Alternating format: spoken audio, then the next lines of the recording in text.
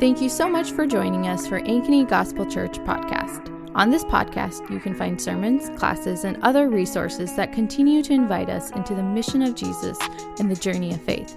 We hope this is a blessing to you, and if we can help you in any way, feel free to reach out.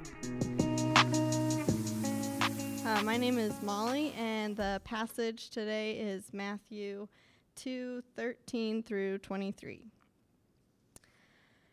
After they were gone, an angel of the Lord appeared to Joseph in a dream, saying, "Get up, take the child and his mother, flee to Egypt, and stay there until I tell you. For Herod is about to search for the child and kill him." So he got up, took the child and his mother during the night, and escaped to Egypt. He stayed there until Herod's death, so that what was spoken by the Lord through the prophet might be fulfilled. "Out of Egypt I called my son." Then Herod, when he realized that he had been outwitted by the wise men, flew into a rage. He gave orders to massacre all the boys in and around Bethlehem who were 2 years old or under, in keeping with the time he had learned from the wise men. Then what was spoken through Jeremiah the prophet was fulfilled. A voice was heard in Ramah, weeping and great mourning, Rachel weeping for her children, and she refused to be consoled, because they are no more. After Herod died, an angel of the Lord appeared in a dream to Joseph in Egypt, saying, "Get up, take the child and his mother, and go to the land of Israel, because those who intended to kill the child are dead." So he got up, took the child and his mother, and entered the land of Israel. But when he heard that Archelaus was ruling over Judea in place of his father Herod, he was afraid to go there. And being warned in a dream, he withdrew to the region of Galilee. Then he went and settled in a town called Nazareth, to fulfill what was spoken through the prophets, that he would be called a Nazarene. This is the word of the Lord. You may be seated. Well, if you haven't already, I invite you to take your copy of the scriptures and turn to Matthew chapter 2. Matthew chapter 2.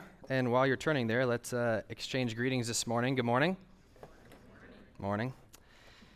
We are in a series of the Gospel according to Matthew, and it's going to be divided up into 5 movements. Well, the Gospel according to Matthew is divided up into 5 movements. Each movement ends with a teaching of Jesus, a significant passage of Scripture where Jesus teaches his disciples or the crowds. The first one ends with the Sermon on the Mount, chapters 5 through 7. So this first movement, we will be in chapters 1 through 7, and then we'll go on from there, movement 2, 3, 4, and 5, until the resurrection and the Great Commission. But I thought it was funny. I don't know if you've felt this, but last week, or the last couple weeks, we've been preaching from Matthew 1 and 2, which is, Christmas passages. And it's we're a little late, it's a month after Christmas. I had somebody last week come up, and they're like, "Oh, I realized you're doing a Christmas sermon," and I thought, "Oh, that's nice, a Christmas sermon, but you're a month late." And I was like, "Oh, I guess, yeah, we kind of are." But what's interesting that I was thinking about that is that Christmas texts and, Christmas cards and Christmas nativity scenes, they almost always end in the middle of chapter 2 of Matthew. Like the text that we read today, it's kind of scary. Joseph and Mary have to flee. Herod goes on a killing spree, and I've never seen a Christmas card with those facts in it. I don't know if you have. If you have, it might be a little dark. But all that to say is as I was contemplating it and as I was thinking about it, Matthew 2, there's a huge, huge shift from last week's passage to this week's passage. Last week ended with what? The wise men falling on their knees, overwhelmed with joy, worshiping this child, giving him their best gifts, gold, frankincense, and myrrh. And what do we find this one? We find an immediate terror and having to flee and running away.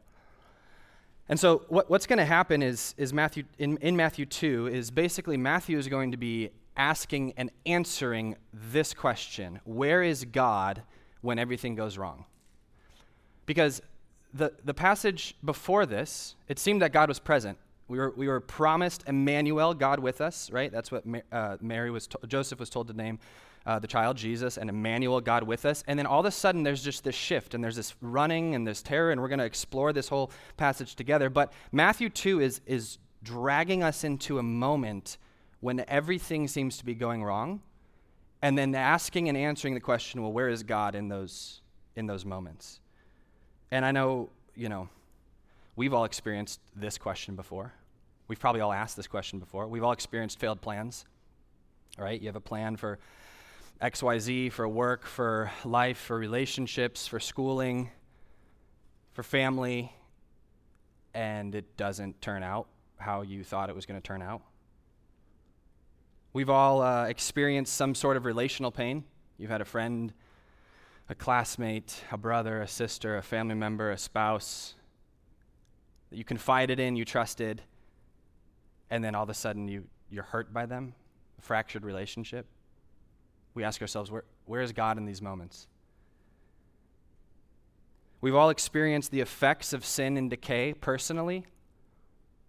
You know the sin that just keeps repeating in your heart and your mind, the idols, the kings that are sitting on the throne of your heart. We've all experienced sin and decay with other people, physical sin and decay, sicknesses, disease, death, cancer, loss of loved ones. Where is God when everything goes wrong? And in those moments, the truth of Emmanuel, God with us, seems way, way, way more distant. Matthew 2 is dragging us into a moment where everything goes wrong. For Mary, for Joseph, for Jesus. And what I want to do is I actually want to enter into that moment, put ourselves in their shoes, and see what theological claims, what actually very practical claims Matthew is making. And this is a heavy text, which is why we're starting off on a semi-heavy note, because we've experienced, this is not something, that's rare to us. We have experienced these moments. Where's God when everything goes wrong? So to start, I want to actually do a little thought experiment. I want to place ourselves into the shoes of Mary and Joseph, specifically Mary. Think about this. Mary, you're a teenage girl, and you have this spontaneous pregnancy. And you had this vision, and you're trying to explain it to your fiancé, and he probably isn't buying it, which is why he wants to divorce you, or to separate from you and leave you. And so you're trying to say, like, no, but really, like, this is, it says from the Holy Spirit, and I promise this, that, and the other. And Joseph's like, okay, well, I'm gonna leave you still. I'll do it quietly, but I'm gonna leave you. The heartbreak you feel from that. Then your fiance, Joseph, gets this other vision. He's like, hey, don't do that. So he's like, okay, I guess I'm not gonna do that. Meanwhile, Jerusalem, or Israel at the time, the people of Israel are under whose imperial thumb? Rome. Taxes are already crazy high. Then you find out that you have to go back to your fiance's hometown just to take a census so that they can increase the taxes even more, and you're already trying to survive with all this crazy taxation. So then you are 7 to 8 month old pregnant teenager, you get on a donkey, you travel to Bethlehem.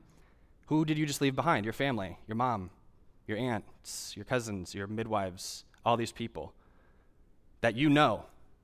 So you get to Bethlehem, you're with your fiance's family, and you have this child. By the way, your fiance's family might not trust you because you say that you spontaneously got pregnant from the Holy Spirit, and they know that that son is not Joseph's son. So you're confused, and you're like, I thought this was supposed to be God with us. I thought this was supposed to be the Messiah, the Savior of the world. Then you kind of catch a little breath, and a few years go by, you're living in Bethlehem, start to make friends with, some families and some people in Bethlehem, maybe another couple with some little kids, and then all of a sudden this caravan of dozens and dozens of people, very rich, wealthy, wise people from the east who might speak a different language, they come and they just start worshiping your son, your toddler, and they give you gold, and you're like, hey, thanks, I could use some gold right now. Gold, frankincense, and myrrh, and all these things, and you're sitting there, and you're like, okay, maybe this is right. This is like more like God with us, right? When God promised me a Messiah, Jesus, to save his people from their sins, God with us, this is more what I was thinking. Gold, frankincense, myrrh, people bowing down who I don't know who they are. Then they leave. What happens immediately after they leave? Your husband-to-be, Joseph, gets a vision and say, hey, you got to get out of here, because there are Roman soldiers leaving Jerusalem, coming to Bethlehem right now, because there's a price on your toddler's head. And you're like, oh, okay. So you get up in the middle of the night on a donkey again, and you travel in the middle of the night, which is very dangerous to do, thinking, okay, I guess I got to trust it. This seems more safe than waiting around and seeing if this vision was real or not. You're traveling a couple 100 miles from Bethlehem to Egypt. Maybe while you're on the way there, maybe when you get there, you find out that Herod, who is the puppet king, the fake king at the time, got so mad that he couldn't find your child that he decided to kill all the other boys, baby boys, 2 and under. Where have you just been for a few years? Bethlehem. Who do you know? Those families. Bethlehem wasn't big. You would have known the names of those toddlers, those wives and husbands, their families. You feel the weight of that. What if they're blaming me? Because it was my son they were looking for, and now they don't have a son anymore. You feel the weight of that. You carry the weight of that. Eventually you keep traveling, you get to Egypt, don't know the language, don't know the people. There's a Jewish community there, and so you settle down there, but you're there for a few years just kind of waiting. Finally, another breath of fresh air, you find out Herod's dead. Okay, good, we can go back home. Start to travel back home to go to Bethlehem. While you're there, you find out that his son, Archelaus, is actually even more violent than him, more violent than Herod. He was only king for about 3 or 4 years because he was so violent that he got kicked out.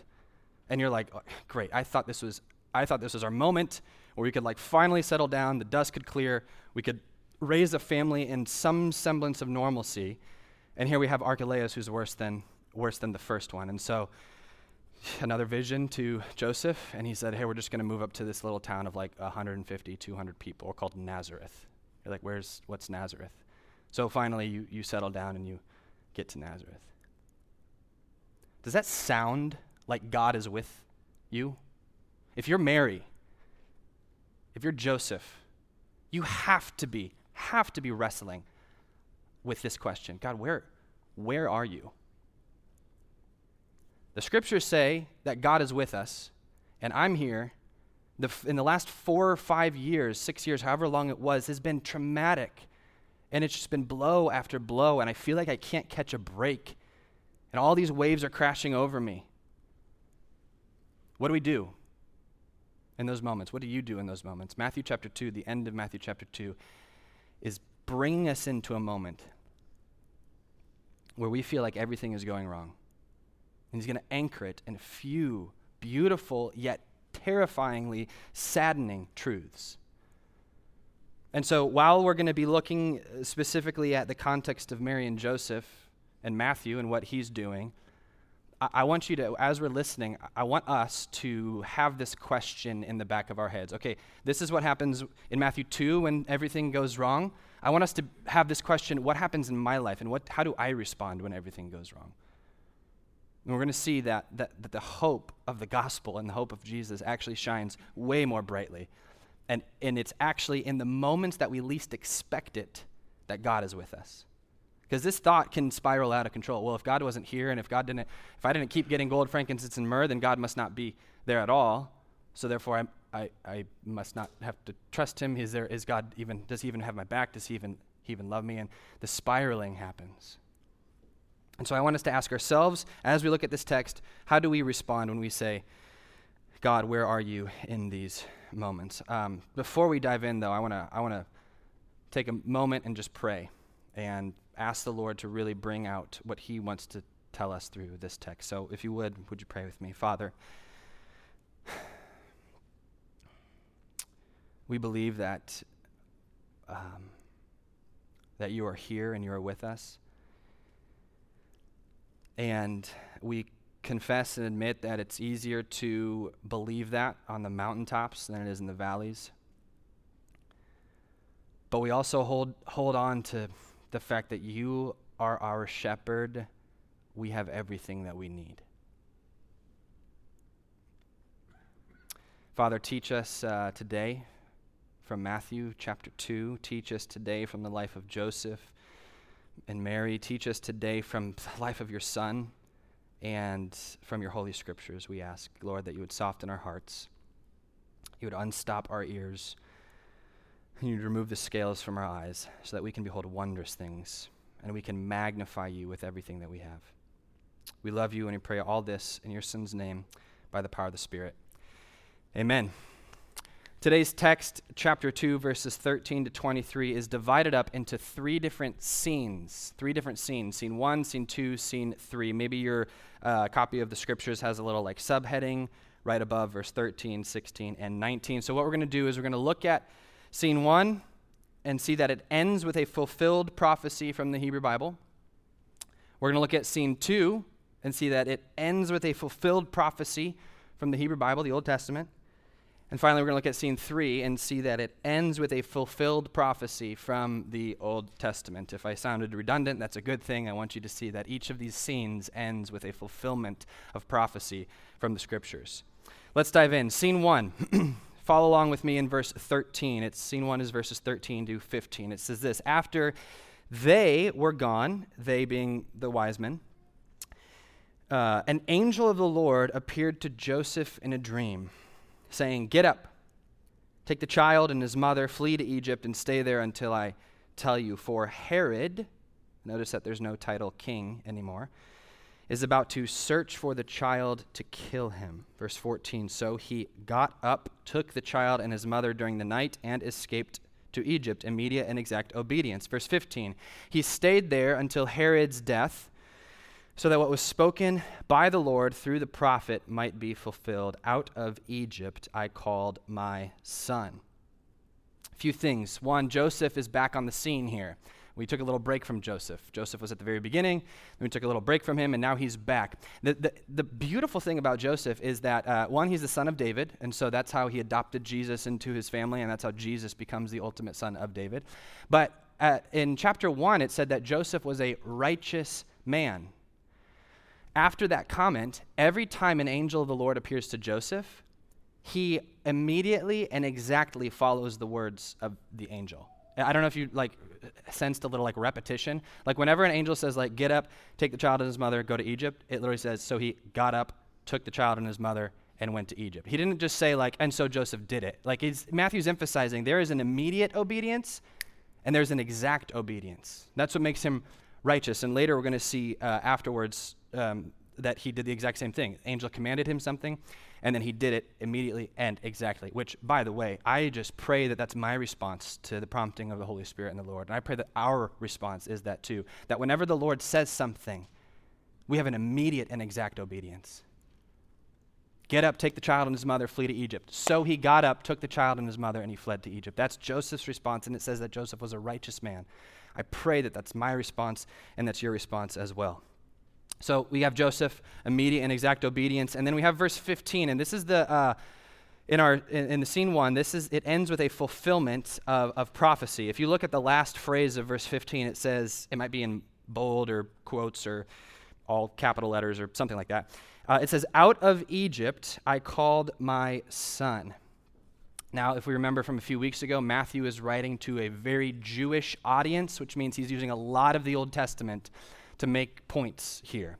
So what we have to do is we have to have one foot, in the New Testament, and then we also have to have one foot in the Old Testament, what's going on here. This quote, it doesn't say it here, but it's from, maybe your footnote says it or something, it's from the prophet Hosea. Hosea was prophesying in his time. He was prophesying to a wayward Israel. Israel kept disobeying. They kept disobeying. They kept disobeying. And Hosea was prophesying to them and reminding them of God's faithfulness as an invitation to stop prostituting themselves after other gods. And in fact, the Lord had Hosea actually marry somebody who then cheated on Hosea, left him, sold herself into prostitution, and God had Hosea bring her back as like an image, an example of what Israel was doing. So Hosea's life literally became an example of what Israel was doing.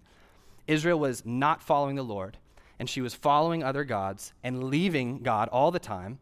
And what happens is Hosea is prophesying in this moment, and he is saying, Israel, please return to the Lord. Please return to the Lord. Please return to the Lord. He loves you. He loves you like a son. Israel is called my son multiple times in Hosea. And then he gets to, in chapter 11, verse 1, Hosea says, out of Egypt I called my son. Now, what's Hosea doing in this moment? what he's doing is he's referring even back farther to the moment of the demonstration of God's power and salvation in the Old Testament, which was the Exodus. If you remember what happened in the Exodus, God's people were enslaved. 400 years of slavery to Egypt. They were being sold. They were being driven to work endlessly. They were being beaten, killed, used as property, abused. And while they were in that state, they kept growing. They kept multiplying. So Pharaoh, this fake king, gets a little insecure and he gets scared, so he kills all of the baby infant boys by throwing them in the Nile River. One baby boy was spared. He was saved by this king who went on a killing spree to eventually come back and deliver Egypt. His name was Moses. Moses was saved by the Pharaoh killing spree, and he was raised there, and then he went to Midian and shepherded for a while, and then he came back into Egypt, and he saved his people. He led them out of Egypt, led them out of slavery by 10 wonderful and terrifying acts of God, leads them through the waters, through the Red Sea, into the wilderness. Moses was the person that God decided to choose to bring about one of the most beautiful pictures of salvation ever. First enslavement and bondage, and then deliverance and redemption and freedom. Hosea is reminding Israel of that moment. In other words, what Hosea is saying is, guys, remember how faithful God is. Remember where you were. You were enslaved. You were in bondage. You were broken. You had nothing. And look at how beautiful it was that God called God called his son out of Egypt. God delivered you once. He's going to deliver you again. But please, please be faithful to Yahweh, to the Lord. That's what Hosea is saying in that context. Now, let's go back to Matthew chapter 2. Why does Matthew chapter 2 use that verse? Well, let's think about it. What happened in Egypt? A baby boy was saved from a king going on a killing spree in order to return and deliver his people from slavery and bondage. That's what happened in Moses. What's happening here? A baby boy, Jesus, is being saved and delivered from a king going on a killing spree of a bunch of baby boys in order to what? What does Jesus mean? Savior. Save his people from their sins. What Matthew is saying is that Jesus is bringing not just the first Exodus, but a new Exodus. This is not just an exodus of slavery where you have actual chains and you're actually a slave and now you are free. What Matthew is saying here is that Jesus is bringing a new Exodus from a far worse power than Egypt, from sin and from Satan.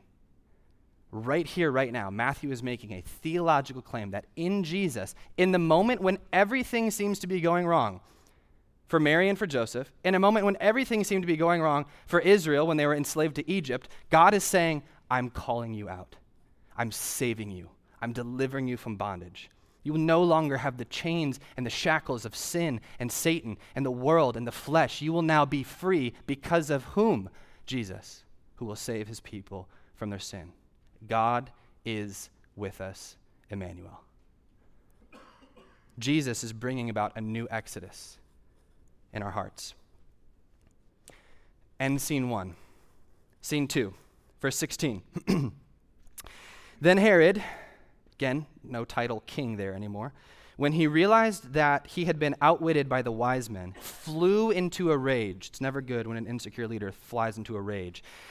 He gave orders to massacre all the boys in and around Bethlehem who were 2 years old and under, because that's when he heard that's how old Jesus was from the wise men. Verse 17, then what was spoken through Jeremiah the prophet was fulfilled. A voice was heard in Ramah, weeping and great mourning, Rachel weeping for her children, and she refused to be consoled because they are no more.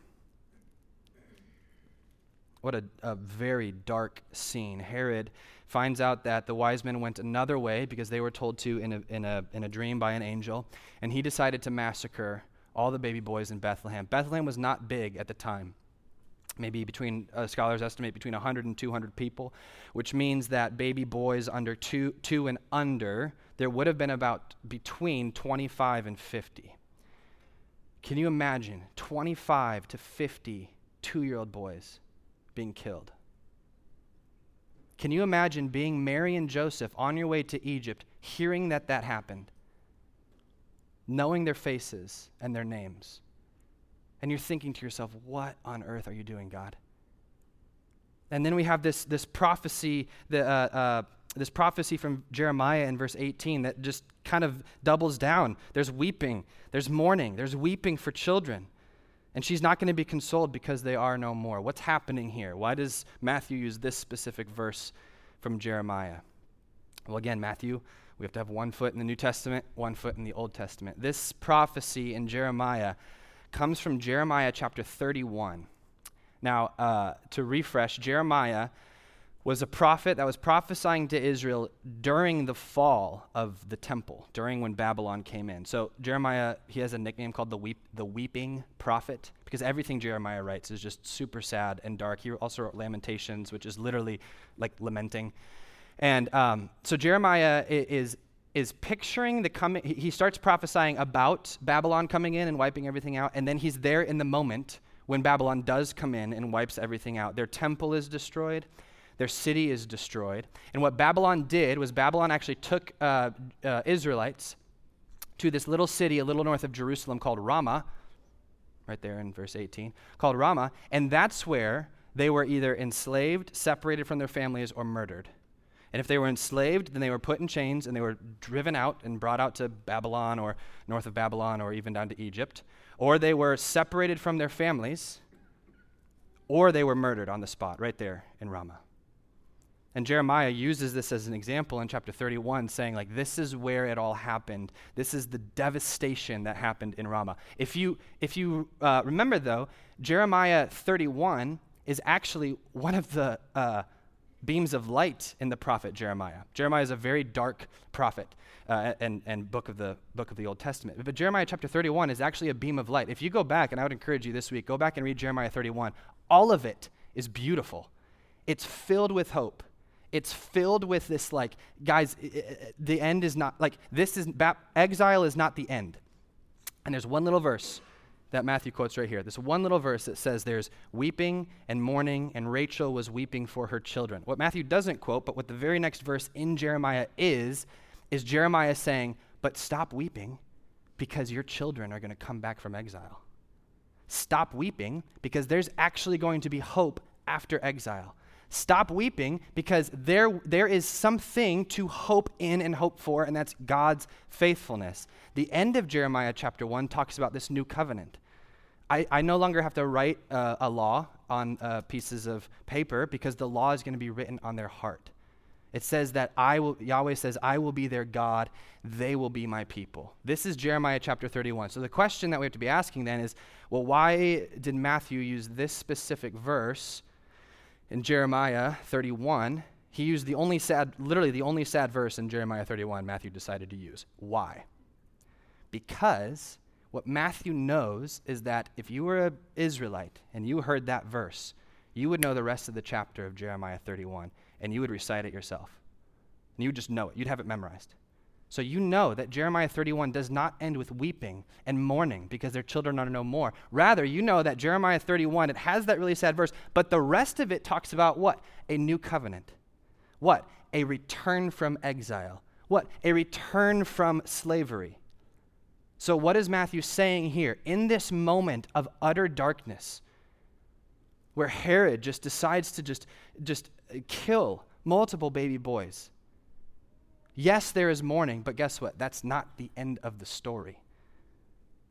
Because there will be a return from exile. There will be a return and hope. There will be a new covenant written on our hearts. Our hearts are going to be turned from stone into flesh. That's what this scene is talking about. Have you ever felt like that? You ever felt like everything is going wrong? Chaos, darkness.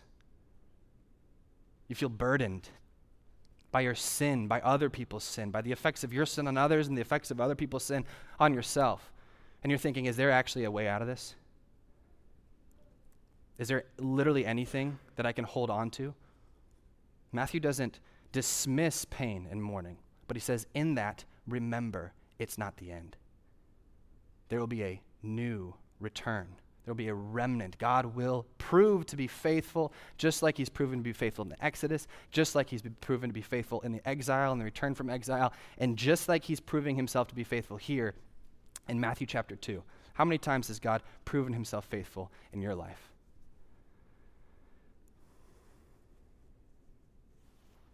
And scene 3. Verse 19. After Herod died, an angel of the Lord appeared in a dream to Joseph in Egypt, saying, "Get up, take the child and his mother, go to the land of Israel, because those who intended to kill the child are dead." So here's this immediate, verse 21, this immediate and this exact obedience. So he got up, took the child and his mother, and entered the land of Israel. So, glimmer of hope, things could and might be going well here. Verse 22, but when he heard that Archelaus was ruling over Judea in the place of his father Herod, he was afraid to go there. Being warned in a dream, he withdrew to the region of Galilee. Then he went and settled in a town called Nazareth to fulfill what was spoken through the prophets, that he would be called a Nazarene. So we seem to be having a glimmer of hope here, and then they find out that the son, Archelaus, is actually way worse than the dad. He's scared, and the angel of the Lord reaffirms that and says, yes, don't go back there. Instead, go to a no-name place.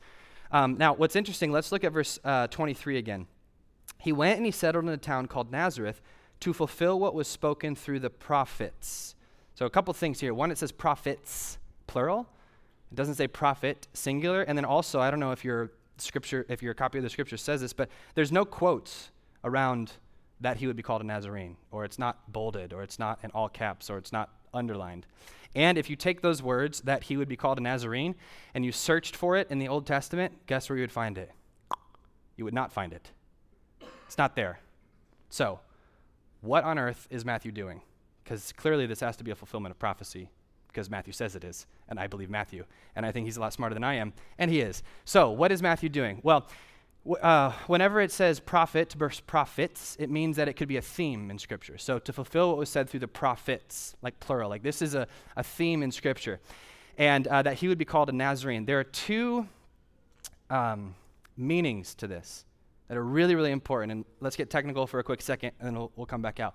There are two reasons and two meanings to this. The first, that he would be called a Nazarene. Again, you can't find that those words in the Old Testament. And in fact, Nazareth wasn't even a town during Old Testament times. It was only a town about 100 years before Jesus. So it's a brand new town. There's probably like 40 to 60 people there. It's like podunk, stick town, like in the middle of nowhere town. So what's going on? What Matthew is doing is he's doing a little wordplay. So Nazareth in Hebrew is spelled with three letters, N-Z-R. They only had consonants in Hebrews. N-Z-R, Nazareth, and then they just added a little, T-H. So N-Z-R. There's a Hebrew word that's also spelled with those letters, N-Z-R, and it means stick or branch. So literally Nazareth means like stick town or branch town. Literally like it's in the sticks. So, because it's in the middle of nowhere as well. So you have N-Z-R, Nazar, and you have the Hebrew word Nazar, N-Z-R, and it means stick or branch. Why is this significant? Isaiah 11, Isaiah 30, Isaiah 52, a lot of Jeremiah, and most of Ezekiel have this image of what they call a remnant or a shoot from a stump. Israel was thought to be this tree, and when Babylon and Assyria came in, they chopped the tree down and they burned the stump. This is the imagery, the poetic imagery of what happened to the nation of Israel. And the hope that they held on to every single time, and throughout the prophets, they did this. They progressed this theme throughout the entire prophets. Is they had this image of this dead, burnt stump and this little stick, this little shoot, this little remnant of Israel coming out. Isaiah 11 says that from the root of Jesse, from the stem of Jesse, one will come who will have the Spirit of the Lord upon him. He'll have the spirit of wisdom and justice. And he'll have the spirit of knowledge and the fear of the Lord, and he'll delight in the fear of the Lord. And it goes on to say that this one will lead his people out to a place where the lion will sleep with the lamb, where the children will play with snakes and not be worried, and where all the earth will be filled with the knowledge of the Lord as the waters cover the sea. And they say that this little stick, NZR, is going to be that person. Matthew knows that. And he's saying it's important that Jesus is called a Nazarene because he is the shoot, the stick, the branch of David, the branch of Jesse that will come, lead his people into a land so prosperous and so beautiful and deliver them in a new exodus and bring them a new covenant. And he's the one that all of this is pointing to. That's the first significance of why it's called Nazarene. Second significance of why it's important that he's called Nazarene is because, like I said earlier, the city of Nazareth did not exist. And if you remember in the Gospel of John, there's this guy named Nathanael, and he hears that the Messiah is from Nazareth, and he says, Nazareth, what good could come out of Nazareth? Or nothing good could come out of Nazareth. Whatever he says. You know what I'm talking about. He says, nothing good can come out of Nazareth. So Nazareth was this obscurity town. It was this town of obscurity and no significance at all. And in Isaiah and in the prophets and the Old Testament, they talk about this servant, this Messiah, who's going to be what? He's going to be a suffering servant. He's going to come from obscurity. The people are not going to know him. They're not going to care. He's not going to ride on a horse into Jerusalem. He's going to ride on a donkey. He's going to be pretty much a nobody. Why is it important that he would be called a Nazarene? Because what's Nazareth? Now, why is that significant for us? When we ask these questions, where is God when everything goes wrong? What is this telling us? It's telling us that God is there with us. When we feel like we're in obscurity and we're not known and we're not loved, what do we look to? Jesus, the suffering servant who's from obscurity, who had a very kind of chaotic and traumatic upbringing. He's there with us.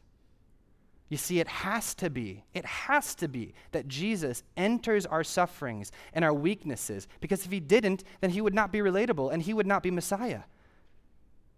He is with us in the suffering, in the pain, in the chaos. When you feel the weight and the burden of chaos and sin and decay going wrong, when you feel that because you see it in other people's lives, when you feel that because you see it in your own life, you know Jesus is there with us. He's walked in our shoes before. When you are in Christ, you are a new creation. When you are in Christ, you have experienced a new exodus out of slavery. When you are in Christ, you no longer need to have somebody teach you, but rather the law is written on your hearts. You no longer have a heart of stone, you have a heart of flesh. And when you are in Christ, Christ relates to you. Christ is with you. God suffers with and for his people. So when we ask ourselves, where is God when everything goes wrong? The answer is he's right there. He's right there with us. Emmanuel, God is with us. This culminates on the cross, right? These first two chapters of Matthew are foreshadowing and implying the last couple chapters of Matthew, where Jesus, nowhere else does he demonstrate his love for us, and that while we were still sinners, Christ, he died for us. This culminates on the cross of God being with us. He took our sin on himself. He gave us his life. And then Paul says, when we suffer with him in life, when we suffer with him, we will also be glorified with him. We will be raised to new life. Let's pray. Father, we are so grateful for your love and your beauty and the fact that you are with us. God, I ask that